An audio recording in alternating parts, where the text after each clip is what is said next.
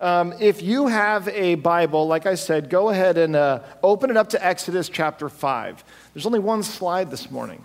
It's that one, so it should be pretty easy. It's no indication of the length of the sermon, if it makes you feel any better. We are in Exodus. We're going to be looking at chapters 5 and 6 this morning. We have been looking at God's journey with his people, and this series that we're teaching through is called A Holy God and Holy People, because what we're seeing is that what God wants to do through his people, the Israelites, is show the world who he is, that he is a holy God and what all that means, and that he's going to do it through a group of people, a nation that he has created against all odds, and that he is now sustaining, and that he is going to now begin to deliver out of the hands of the people who have enslaved them, their oppressors. What we're going to see this morning is the first real tangible step, especially if you're the Pharaoh, in seeing God begin to do this as Moses comes and talks with Pharaoh. We're going to read through a good portion of Scripture this morning, and we're going to talk a little bit about what it looks like specifically when God begins to work in a situation, when he begins to do something, and yet things don't immediately get better. They seem to even get worse before they get better. So open up your Bible to Exodus chapter 5, and we're going to begin reading in verse 1. And we're going to first read through the first 5 verses here of Exodus chapter 5, verses 1 through 5. This is after Moses has come out of the wilderness. He and Aaron, his brother, have been reunited. God has given Moses a mission, and God's actually told him what's going to happen. He said, here's actually what's going to happen, just so that you can be prepared for the fact that this is not going to be an incredibly smooth road. There's going to be some bumps along the way. So know that they're coming and know that I know about them. And then Moses and Aaron, at the end of the last chapter that we were in last week, will go to the Israelites themselves, and they will say to them, they will show them signs and prove to them that this is someone that God has sent. God has heard your prayers. He has heard your cries from slavery. He is about to save you and redeem you. So starting in chapter 5 of verse 1 of chapter 5 in Exodus, it says this.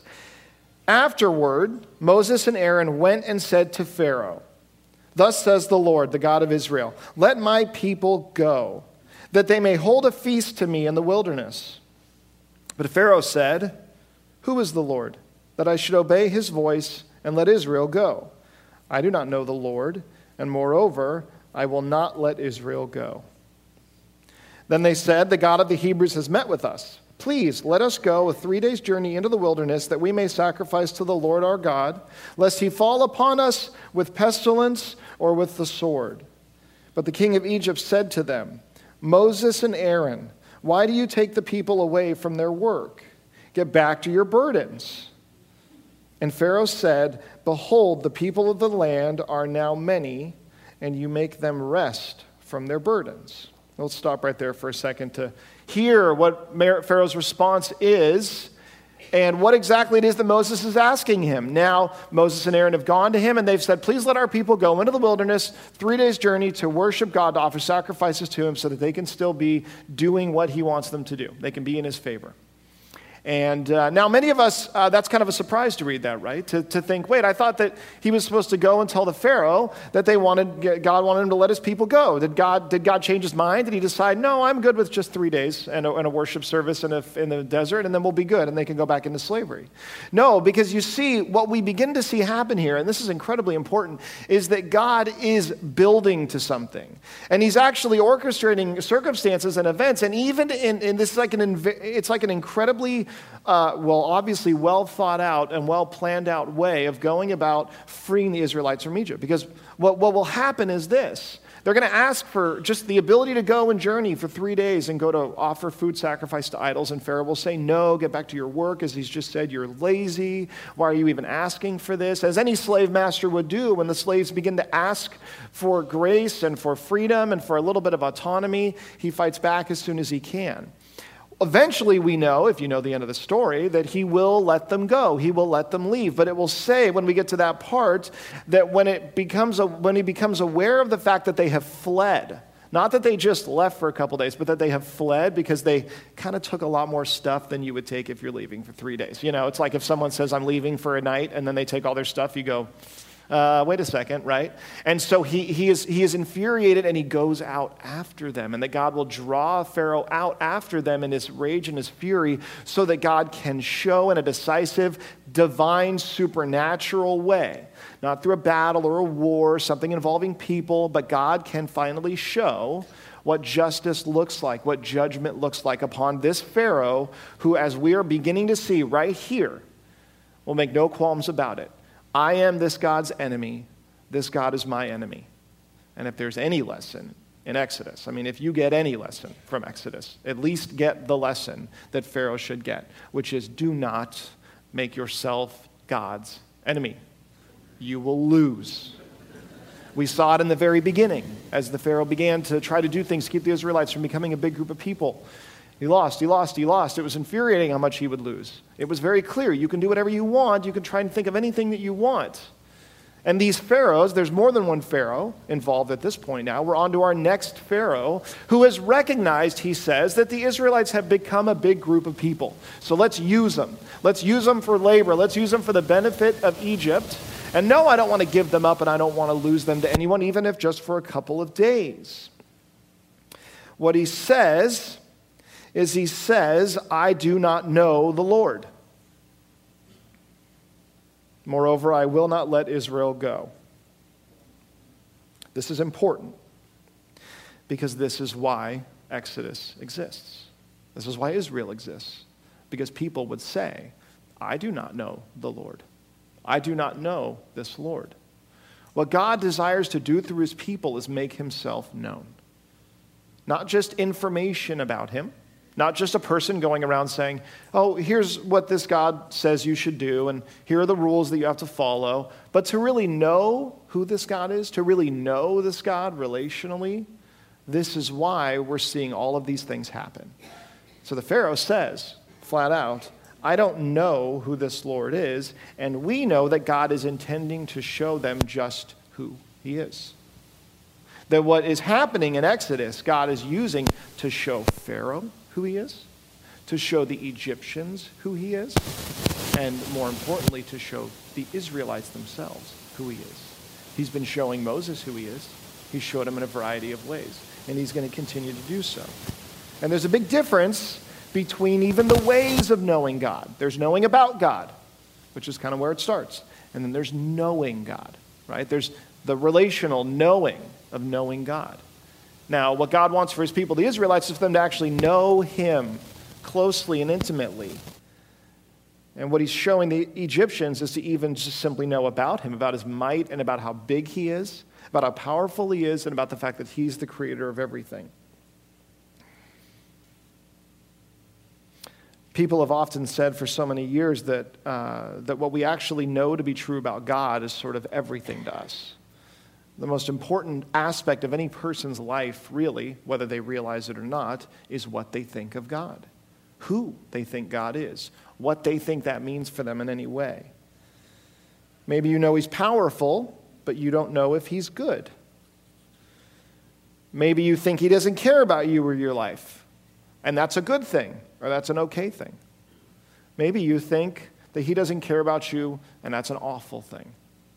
Maybe you think he does care about you, but he doesn't care about what you do or how you live. But what you think about God means everything. It matters for everything. There's a movie that I saw a few years ago, and it was about a young woman who was in a car accident, and she blacked out in the car accident. And when she woke up, someone had rescued her from the scene of the accident and had brought her to a room. And what she began to realize was that she was in some kind of a bunker. This doesn't sound good, right? This isn't how you'd want to wake up from a car accident. And she begins to realize that she's in this man's sort of survival bunker that he's been outfitting for years. And the deal is that something terrible has happened in the world right around the time of her accident. And this man saved her life by bringing her to his bunker, which is fully stocked and okay for potentially years. And he says, you can live here. You can live here with me. I will take care of you. I will protect you. But the entire movie is about this young woman trying to figure out, should I really be in here?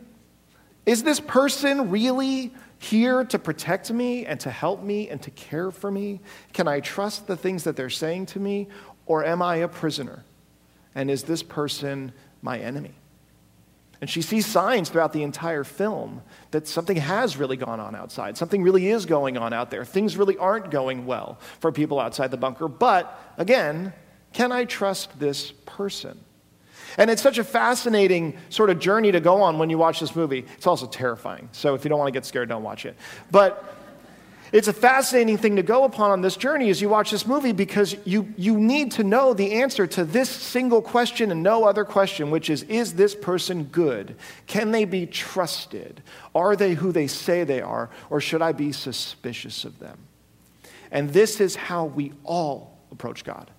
And this is why Exodus matters for every single one of us. It matters for the Israelites as much as it matters for the Egyptians. It matters for Moses just as much as it matters for the Pharaoh.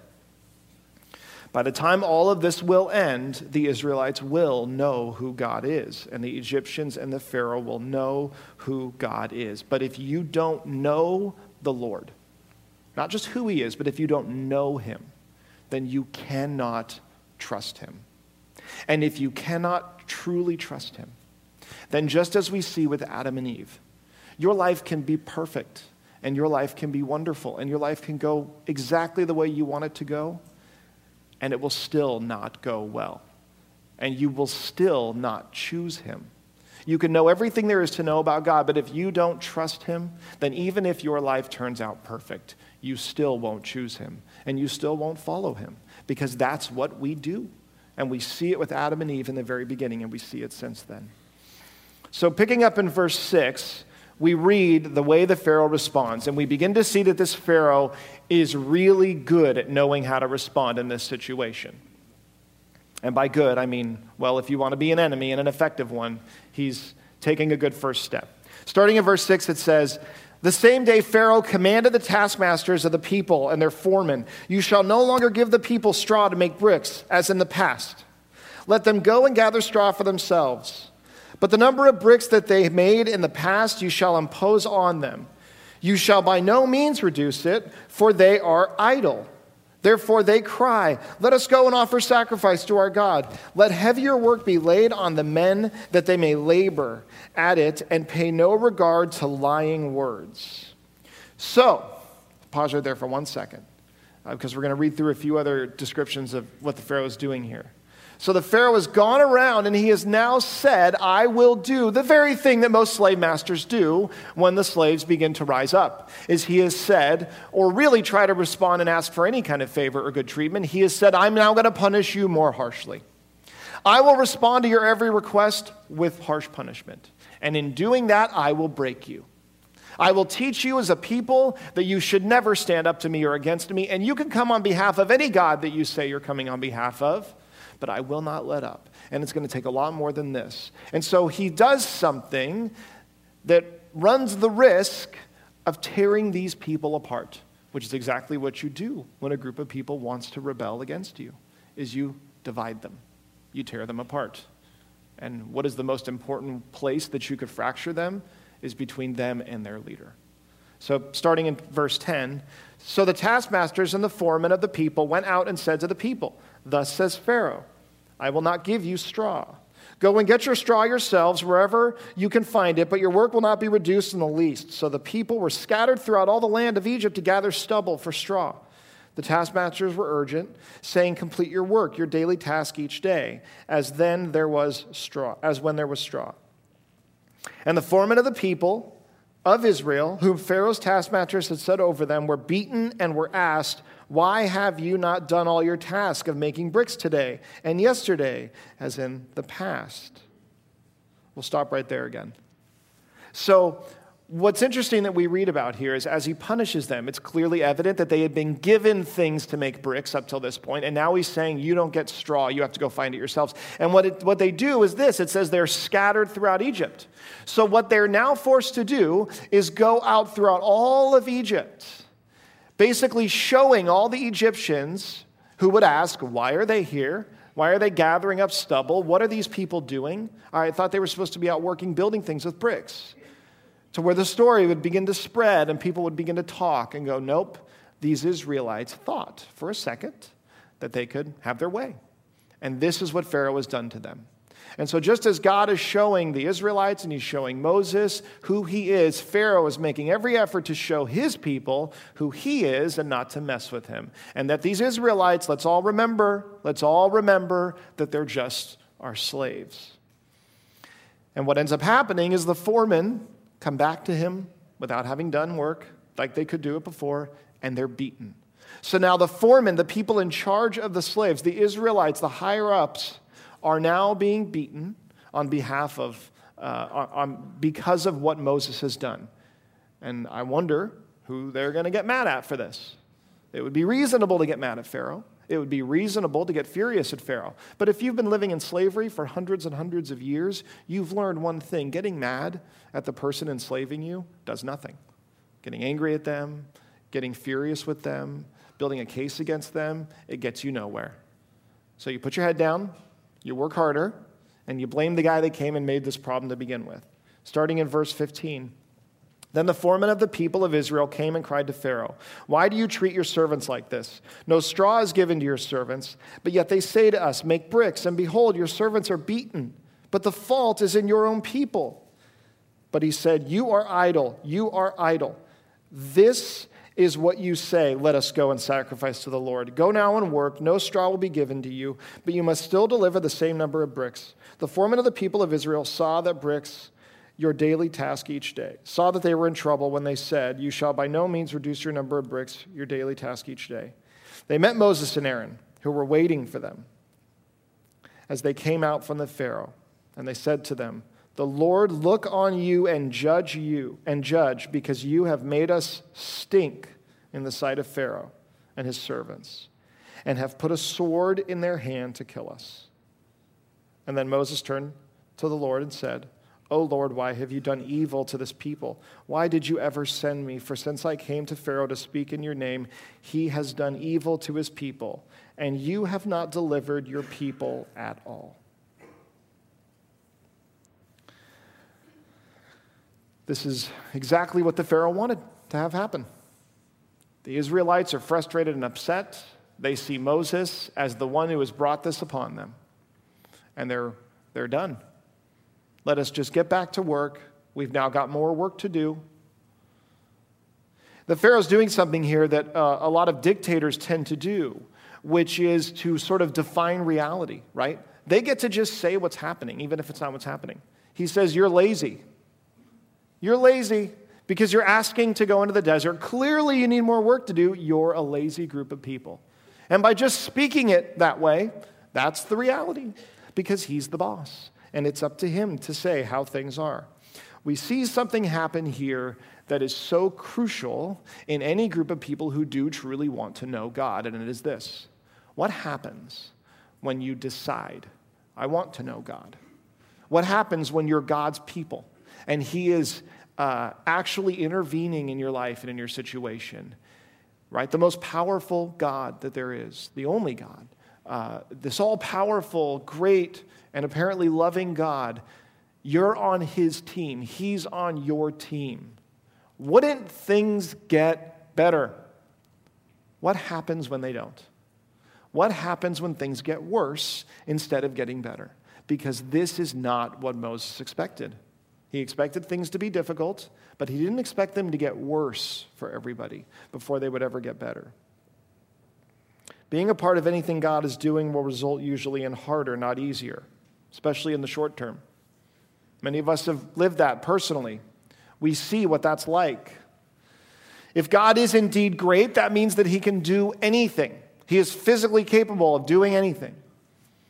There are no rules, there are no limits. He can do whatever he wants to. So that's easy. Let's hold on to that one.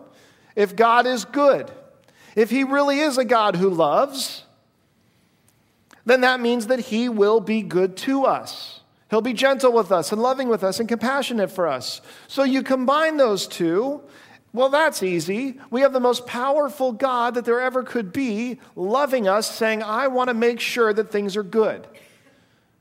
Why does it not feel that way? Much of the time.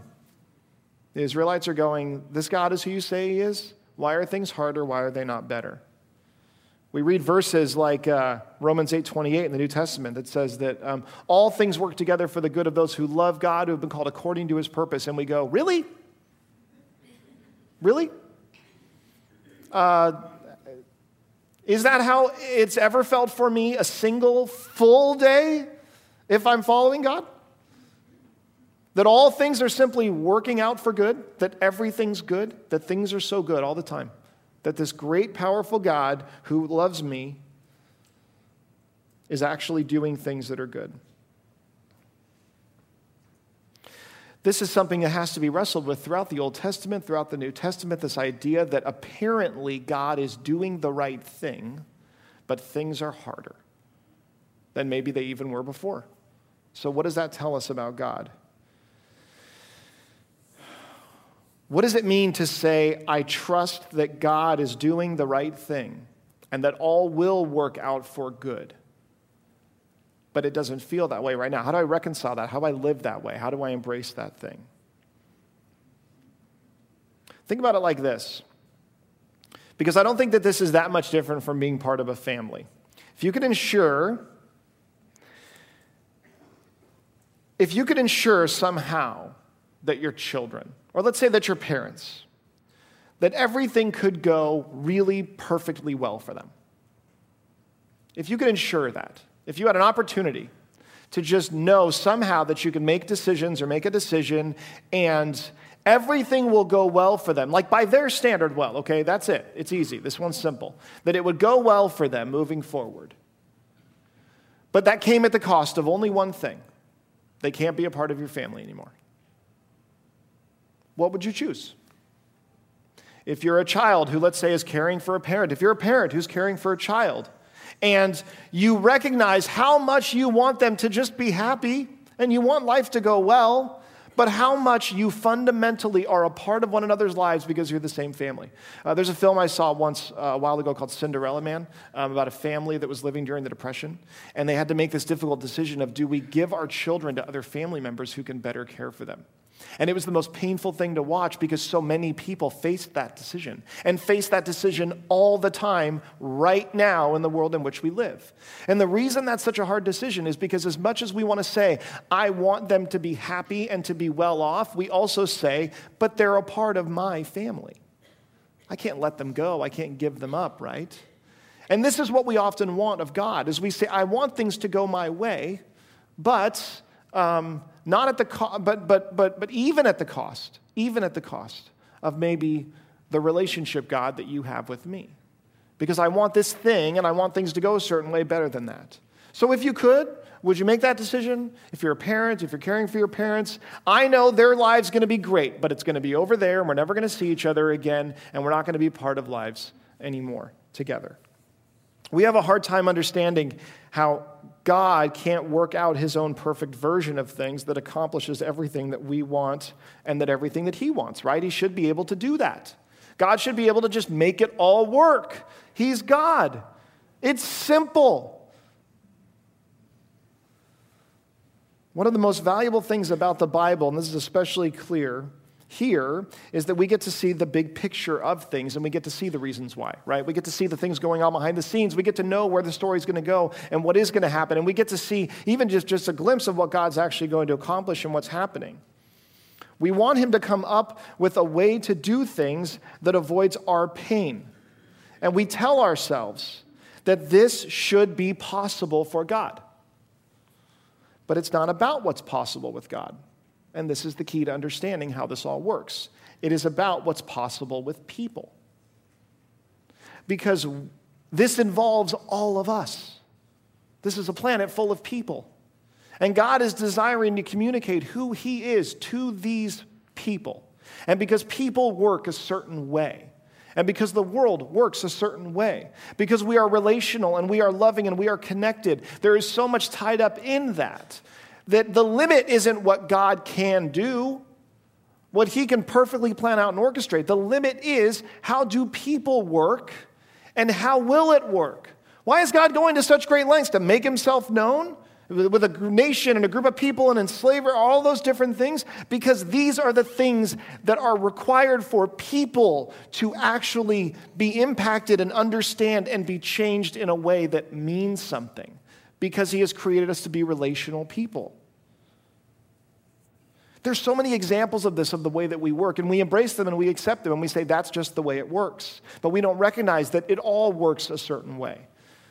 Today's Mother's Day, and we're celebrating mothers and talking about motherhood. Mothers are a vehicle. This is not doesn't sound so romantic, but stay with me. Mothers are the vehicle, well, this kind of is, by which God gives us life, right? God says, this is how life is going to come. It will physically be created, it seems, and each one of us will be knit together inside of someone's womb. And they will give us life. That is the way that I choose to do that. People giving life to people, giving birth to people. And he has given a natural way for us to both be knitted together like this, but also to be brought up in the world. Because we're meant to be nurtured by these people. We're meant to be raised by these people. A human being raised by other humans. Because we are relational. Because we are in relationships with each other constantly. Because our God is relational. This is the way that it works. But he chose to create finite and physical and relational beings. Mothers are the way we learn about the world. They're the way we learn about life itself, so much of it, and about who we are in the world and in life and what that looks like. No word sums up the role of a mother more than the word care. Because that is what we think. We think mothers do this. They care, right? Even if no one else cares. Will they care? Even if I don't like how they care, even if I'm not sure I agree with the way that they care, a mother is synonymous with care. Not just emotionally caring, but physically caring. Mothering takes so much work, and at times it feels like, how is there not a better way for this to happen? For a person to become a great person, than for it to depend, mothers, you often feel like, on me, right? So much. I know as a father, I feel like that so often. People require things in order to actually be people. And we see this played out in the Bible again and again. They need to see God for who he is, and they need to see exactly who they are and where they fit in with his creation. This isn't going to happen with everyone just having a farm and some kids and things working out perfectly every day. It just will not. We will not see who we are in our Father, even in paradise, even in everything working perfectly. In fact, the truth of what we recognize, even though we hate to admit it, is that we see God more when it is difficult. We depend upon him more when it is difficult. We understand better the way things truly are when it is painful than even often in the times that are good. Things need to happen. Rulers need to be challenged. Plagues need to come. People need to cry out. Moses needs to take the detour. Because our God is good, and so he is going to do the very best things, but he is also great, and so he is going to orchestrate things in a way that this can happen. And if we are honest, and I say this sincerely, if we are honest, I think that any person who is reasonably self-aware would usually admit, when they're being the most honest, that if they could often have a choice between having more of God or having things more easily work out, or having the things that God gives. This is one of the most convicting things when you even talk about the idea of God. I know how much I love the good things that God can give me. I know how prone I am to love those things more than God himself. And so we recognize why things are the way that they are, why it works out the way it is, and why we trust God when he says it will work together for good. For who? For those who love God. Why? Because this is about us knowing him more. It's not about something other than that. It's about that, not alone. We don't really want to know our place in all of this as much as we just want a reasonably decent place in all of this and to be left alone. And God says no. He says no. I won't leave you alone. Because what we're going to see about the Israelites is in the end, there are going to be points when they say, I wish you had just left us alone. I wish you had just left us there. I wish you had just left us in our slavery and our bondage. That may have been better than this, than following you and what that entails. Why do things get worse often before they get better? Because God is at work, and because being in the family is about more than just having a good day tomorrow. There's nothing worse that we can tell someone who doesn't know Jesus than that becoming a Christian will solve all their problems, that it will make their life easier and better, because they will soon find out that what that even means isn't the same as what it used to mean. Worse before better doesn't mean that God isn't working, and it doesn't mean that God isn't good, and it doesn't mean that God isn't great. There's a word that's used throughout the passage that we just read. It's a root word, a Hebrew root, and it's used by a few different people a few different ways. Pharaoh uses this word when he says work and slave away. He says work for me, work for me. And the same word is used when Moses says that the people could go and worship God. The root of that word is the same root. Work and worship and service are all the same word here. Why does that matter? Because Pharaoh and God are competing. Again, don't compete with him, right? They're competing for people's worship. Pharaoh says, these people will serve me. And God says, no, these people will serve me. But it's all the same, whether it's work, whether it's service, slavery, bondage, whether it's worship, it means having to give or giving yourself. So let's go to chapter 6, because I want to look at a part of chapter 6 before we wrap up this morning. As we ask this question, who is Israel's master really? To whom do they belong? Who will they worship? Who will they serve? Chapter 6, verse 1 says this, "But the Lord said to Moses, 'Now you shall see what I will do to Pharaoh. For with a strong hand he will send them out, and with a strong hand he will drive them out of his land.' God spoke to Moses and said to him, 'I am the Lord. I appeared to Abraham, to Isaac, and Jacob as God Almighty, but by my name, the Lord, I did not make myself known to them. I also established my covenant with them to give them the land of Canaan, the land in which they lived as sojourners. Moreover, I have heard the groaning of the people of Israel, whom the Egyptians hold as slaves, and I have remembered my covenant. Say therefore to the people of Israel, I am the Lord, and I will bring you out from under the burdens of the Egyptians. And I will deliver you from slavery to them, and I will redeem you with an outstretched arm and with great acts of judgment. I will take you to be my people, and I will be your God. And you shall know that I am the Lord your God, who has brought you out from under the burdens of the Egyptians. I will bring you into the land that I swore to give to Abraham, to Isaac, and to Jacob. I will give it to you for a possession. I am the Lord.'" Moses spoke thus to the people of Israel, but they did not listen to Moses because of their broken spirit and harsh slavery. So the Lord said to Moses, "Go in, tell Pharaoh, king of Egypt, to let the people of Israel go out of this land." But Moses said to the Lord, "Behold, the people of Israel have not listened to me. How then shall Pharaoh listen to me? For I am of uncircumcised lips." But the Lord spoke to Moses and Aaron and gave them a charge about the people of Israel and about Pharaoh, king of Egypt, to bring the people of Israel out of the land of Egypt. This is where we begin to see the people starting to say, "I don't think this is such a good idea. We just want to go back to our work," and they begin to ignore the things that Moses is telling them, ignore the things that God is saying through Moses. God is being very clear. I'm the very same God, the God of their forefathers, who has promised them all these things, and I will make good on my promise and on my word. You see, because things have gotten worse before they've gotten better, the people have begun to wonder, is any of this really worth it? And they've clearly decided, no, it's not. You see, it's one thing when you're in slavery and bondage to have a smooth transition out of it. It's one thing to say, what's that? I could wake up tomorrow and be free? Yes, I'd choose that. I'd like that. Sure, why not? But when things get worse before they get better, people begin to rethink bondage. People begin to rethink slavery. And all of a sudden, it doesn't look like it looked the day before. Or they're reminded of why they didn't get out of it before, why they didn't all bind together, rise up, and fight their way out.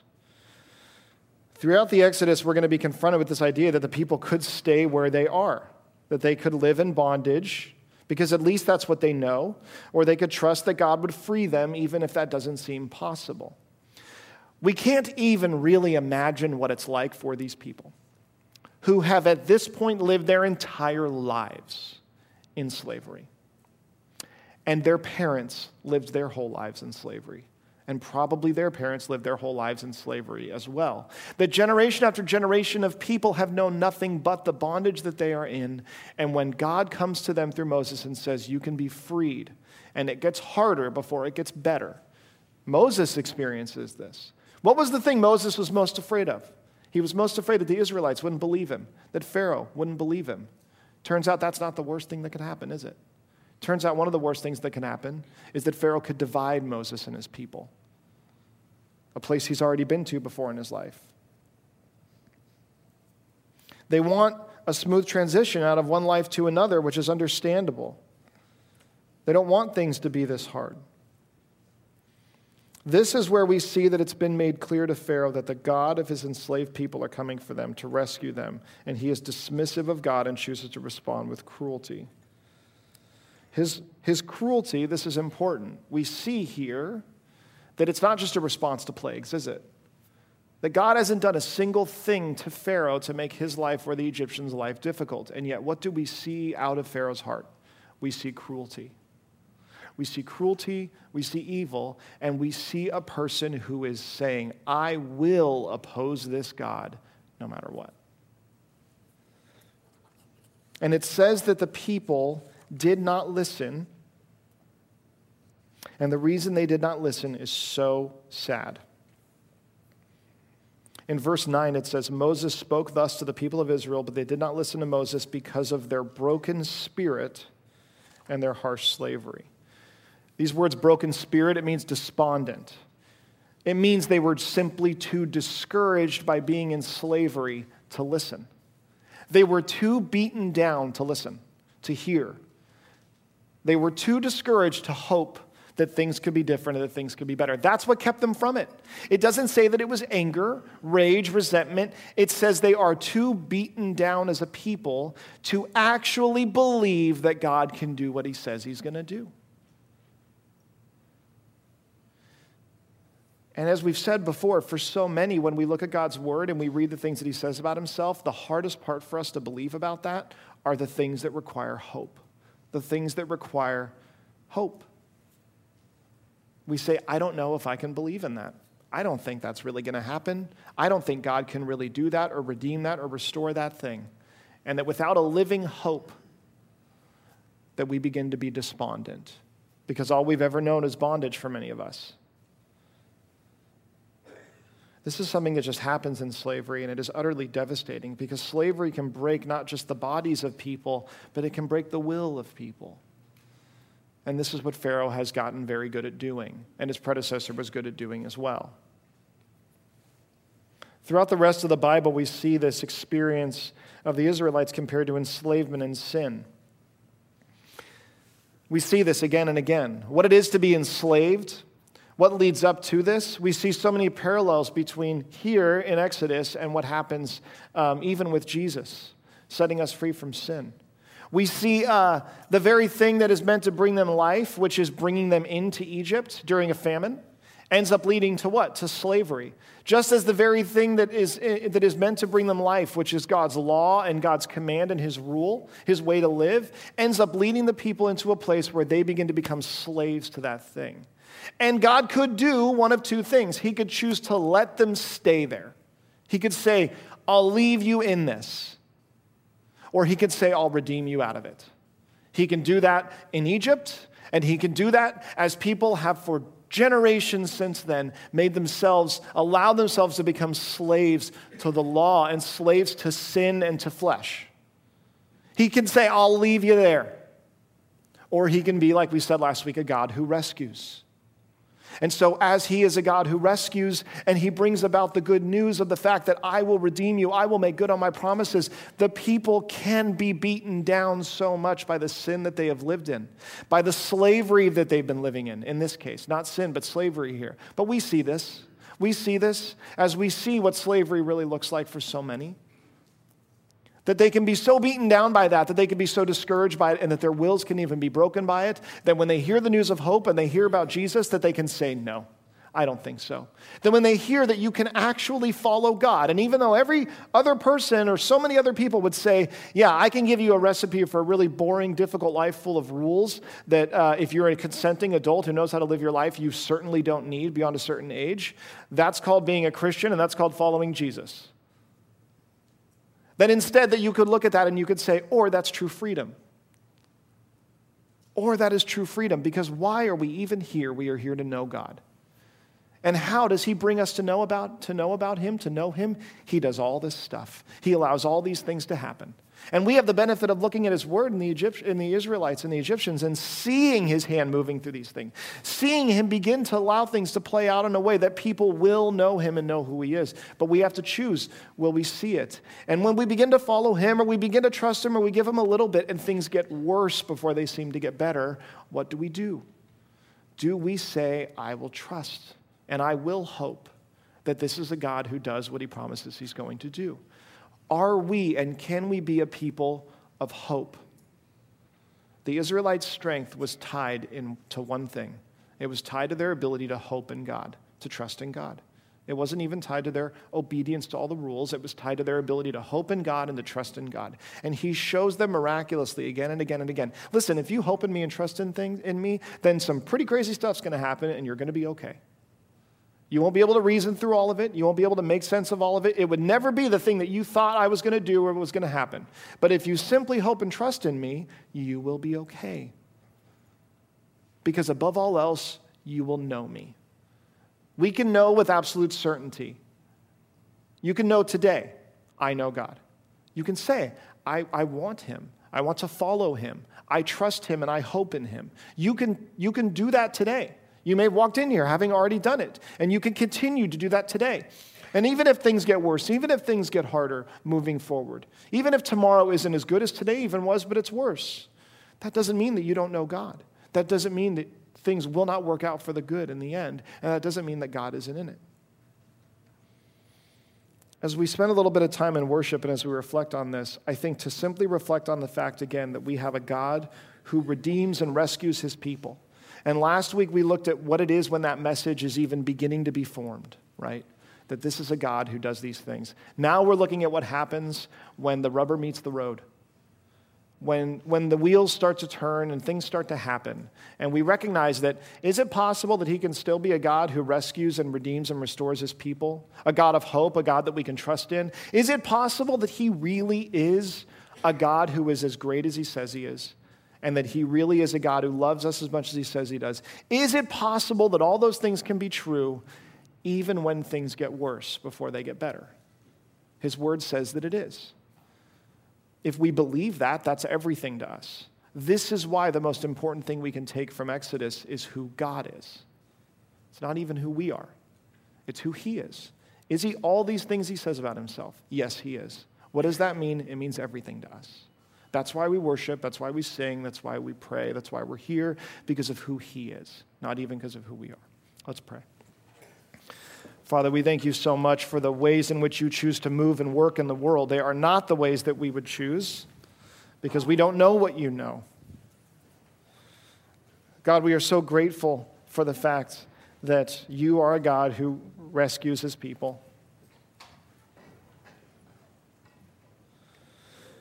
Father, we confess that we are prone to want the gifts that you give us more than you, that we are prone to want life to go well. Who wouldn't? But even at the cost of knowing you more. And that the true mark of a disciple is somebody who is increasing in their desire to ultimately want you more than all the other good things that can come. To want to be one of your people, even if that means that things are difficult and harder than they were yesterday, Father. That is our prayer this morning, that we would be people who want you in a sincere way. It feels oftentimes like we don't even know how to have the right motives in approaching you. And so we pray that as we reflect on Exodus and what you do for your people, that we see that literally everyone is going to doubt you. Everyone is going to question what you're doing, God. That you are still a God who rescues his people, and that you are a God who will redeem them and give them hope, Lord. We praise you for that. We worship you because of that. It's in your name that we pray. Amen. There's two ways to take this idea of things getting harder before they get better. There's kind of the idealistic way, and then there's sort of the cynical way. And there are those of us who are prone to just think everything is flowers and roses. And for us, the reminder is really that things are often harder before they get better. And that we have to be able to say that. God didn't want his people to ignore what was going on. He didn't want them to put their heads in the sand and pretend like it wasn't happening. And we often, some of us need to work on just being able to acknowledge what's really is going on. Because we can't say, blessed be your name, and truly mean it if we're not even able to be honest about how difficult sometimes life is. And for those who have no problem saying how difficult life is and how hard things are, but have a difficult time seeing God in that and hoping, and then for us, we have to find a way to encourage one another to have hope and to be able to say, blessed be your name, to the God who gives and takes away, because we know that he is great and that he is good. Amen? All right. God bless you guys. Remember, ladies, grab something on your way out, and have a great Mother's Day.